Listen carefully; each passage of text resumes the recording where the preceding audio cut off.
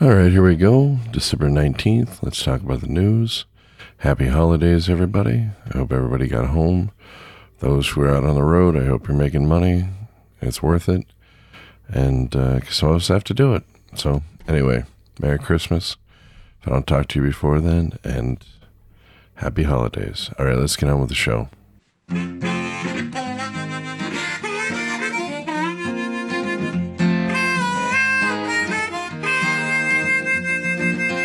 Keeping that hammer down all across the nation, checking cities off his list, sharing stories of the road right here on his station. You are listening to the Kingfish. Yes, you've tuned in to the Kingfish Radio Network.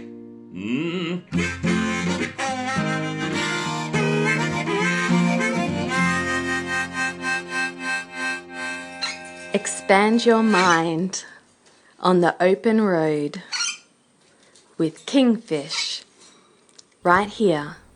All right, here's a chocolatey goodness mess. Looks like December 13th near Knoxville, Tennessee. A truck driver swerved to hit something on the road in an overpass. And, well, he dumped 17 tons of M&Ms across the highway. That's roughly 35,000 pounds of M&Ms were removed and then trashed. Due to the strict quality and food safety protocols that the candy manufacturer had, they had to destroy all that. How do you destroy 35,000 pounds of M&Ms? How do you explain that one? I'm looking at the photo of the mess, and the first box I see is the mint M&Ms, which are my wife's favorite. I think I'll not tell her about that one. Apparently, it took them quite a while to clean that mess up. My real question is, as they were cleaning it up, they were probably using shovels. How many of those bags of those M&Ms found it in the cleaning of crew's pockets? I would imagine quite a bit. All right, let's move on. All right, this is not such good news. The candy one is, well, the driver didn't get hurt. He had some minor injuries, but that's not too bad. But so here we are in 2019.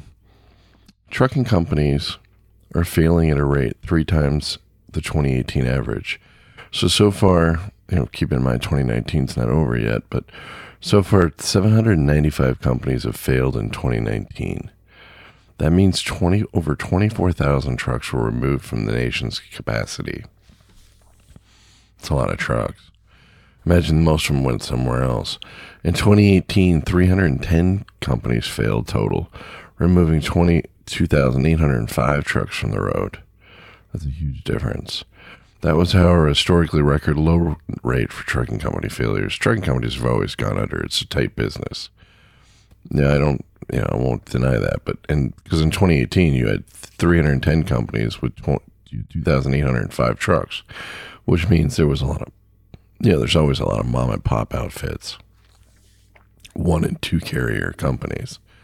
But, when you jump, you look at this and you jump, it's 795 companies, which is 3 times more companies that went under, but it's over 24,000 trucks. So you're looking at almost 8-9% increase in the number of trucks that went under. So it's just quite dramatic. I don't know, it's going to be a rough year. Drivers are going to be more in demand. It's basically what it comes down to. So something to think about. These bigger companies going under. Celadon was kind of a surprise. I didn't realize how big they were. I saw their trucks everywhere, but they had some issues with their corporate executives playing games. So we'll see what happens there. I don't know. I just don't know what to think. Is this something to be worried about? We'll have to see. All right, let's move on. All right, here we go. Moving on. Maybe some of these job losses will be taken up by these self-driving trucks. Anyway, Plus AI, some company in California, just delivered a load of butter from Tulare, California to Quakerstown, Pennsylvania. Wow, how exciting is that? 2,800 miles. It looks like they didn't have any issues. They went from hub to hub. It was a load of butter. Maybe probably started off as milk. But by the time they got there, it was butter. Who knows? Let's face it. Automated trucks are coming. Right now, the one or two here and there is not going to be a big deal. It's got a lot of sensors all over the thing. But what it comes down to is when it's all automated trucks on a road, I think it's going to be pretty scary. Now, at least for this one, they had 40,000 pounds of butter, and they went across 15, and then they went across 70. So at least they took some, road that was a challenge for them. I'll give them that. And there was a driver on board. It doesn't show the inside of the cab. Am I skeptical of this? Yeah. Computers crash, iPhones crash, things stop working, and I'm not so sure if I want autonomous trucks driving around me. Does it have a lot to do with the fact that I drive and I don't want to lose my job? Yeah, there's probably some of that, and I won't deny that. But I don't know. It just doesn't seem like a good idea to me. All right, let's move on. All right, starting January 5th at 12:01 a.m., 2020, tolls will be increasing on the Pennsylvania Turnpike by 6%. This is the 12th year in a row that the Pennsylvania Turnpike Commission has raised tolls. According to a news release from the Pennsylvania Turnpike Commission, the most common toll for all Class 5 tractor trailers will increase from $3.70 to $4. For Easy Pass, from $16.30 to $17.30. That doesn't make sense. Anyway, sounds like toll prices are going up in Pennsylvania. Carry a little bit extra money if you're paying by cash. Lucky us. Automated trucks and height and tolls going up. Well, aren't we lucky? Yeah, the trucking industry. That's all right. This is what we do. All right, here we go. This one's a little bizarre. Aren't they all bizarre? So, over in North Carolina, a routine traffic stop turned into a major discovery, suspected illicit cash in North Carolina over the weekend. The incident occurred on Saturday, December 7th in Cleveland County, North Carolina. Okay, so basically here's what happened. This Hispanic guy was driving a big rig, not that that matters, and he was impeding traffic, and he was changing lanes, and just driving unsafe. So the cops pulled him over and asked him to pull over. When they pulled him over, they had the dog, run through the truck. The dog, gave him a signal, so the dog gave him a hit. Well, the thing had raw pork on it, so I'm sure the dog was pretty excited about that, so I don't know how that works. But anyway, they went through the truck, found $3 million in cash hidden in barrels of raw pork shoulder. That's a lot of raw pork shoulder. Yeah, that is a lot. Now, the Cleveland County Sheriff's Office says that it's reason to believe that the money was headed to the U.S.-Mexican border, and also believes the money was a result of drug sales throughout the region. The Department of Justice has been called in to help with the investigation. Now, apparently, like I said before, this guy was, he was, failure to maintain his lane and impeding the flow of traffic. So he got called on. If you're going to send $3 million cash in a barrel across the border, invest a little money and get a driver that knows how to drive the truck. Don't go cheap on who you're going to get to drive the truck.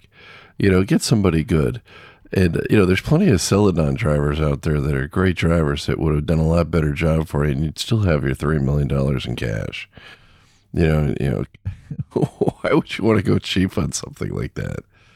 But anyway, the cops got this big, pile of cash, and it's just like, I don't know what to think about that one. Crazy world. All right, over on CDL Life, they mentioned top 10 trucker places to eat, and I don't know, I wouldn't really consider some of these my favorites. Some of them are pretty good. They list Little America Truck Stop, Little America, Wyoming. I think it's a little too expensive. I don't know. It's not bad. It's just a little too expensive. Sky City Casino, Acoma, New Mexico. Yeah, that's a nice place. One of my co-drivers won $200 there once on a raffle. So, and one of our drivers won the truck in the front there. They raffle off a truck every year, and he won the truck. So he took the cash. I'm not sure how much it was. It was a pretty good chunk of change. So that's not bad. Big Texan Steakhouse Ranch, Amarillo, Texas. Yeah, I'll definitely put that on my top 10. And as they said in the article on CDL Life, don't do the challenge. Just eat their food. The food's really good. Dinner Bell in Sweetwater, Tennessee. You've never been there. Trucker Paradise of West Wendover. They're talking about the whole city of Wendover there. You get over to Wendover and it's like, it's just nothing on either side of it. You got the salt flats to the east, and then you got the hills to the west. And then when you get over to Wendover, it's like, oh, look, there's all kinds of stuff there. And a lot of casinos and things. So I'll give it that. Blake's Lotaburger over in Moriarty, New Mexico. That's down the street from the Lowe's and down from Lisa's Truck Stop over in Moriarty. Yeah, it's a good place. I've eaten there. I'll definitely eat there again. They say I-40 Exit 87 Barbecue, Jackson, Tennessee. Never been there. Nick's Barbecue and Catfish, Carlisle, Arkansas. I haven't hit that one either. AC&T Truck Stop, Hagerstown, Maryland. Never been there. Dixie Truck Stop, McLean, Illinois. Yeah, that's a good place. So I don't know. Maybe I should come up with my own top 10 places I go to. Of course, it's all very subjective. Nobody's going to like the same 10 places. I just like, I don't know. I guess I'm cheap. I've gotten cheap these days. Isn't that what it's all about? All right, moving on.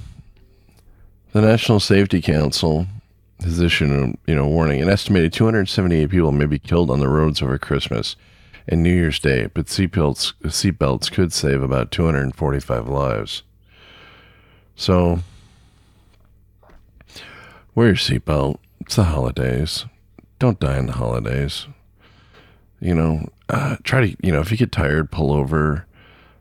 People are up late at night. They get tired. They're not used to driving long distances. They get bored on the interstate.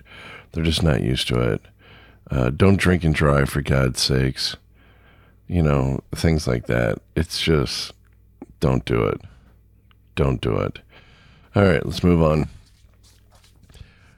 This is kind of fascinating. This is one of my favorite books, Robert Pirsig. Anyway, that guy got turned down like hundreds of times by publishers, and they finally did it, and then somebody published it. It became a bestseller. It's quite an amazing backstory in that book. It's a great book. Anyway, Zen and the Art of Motorcycle Maintenance. The Smithsonian's National Museum of American History will be the new home of American author Robert M. Pirsig's 1966 Honda Superhawk motorcycle, featured in his book Zen and the Art of Motorcycle Maintenance, an inquiry into values. Pirsig's book, originally published by William Morrow in 1974, has sold more than 5 million copies and has been translated into 27 languages. The inspiration stemmed from a month-long road trip Pirsig took with his 11-year-old son in 1968.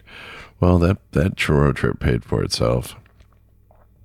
As I rode along the 5,700 miles from the Twin Cities of Minnesota to San Francisco and back, Pirsig became better acquainted with his son and himself. The book kickstarted an international cultural movement to rethink how people interact with technology and find balance in life. It says here, stored for decades in a family New England garage and recently mechanically restored, the motorcycle is a gift from Pirsig's widow. Oh, I didn't even know he passed. Wendy. In addition to the motorcycle, the gift includes Pirsig's leather jacket, maps, shop manual, and other gear from the 68 ride, together with a manuscript copy and a signed first edition.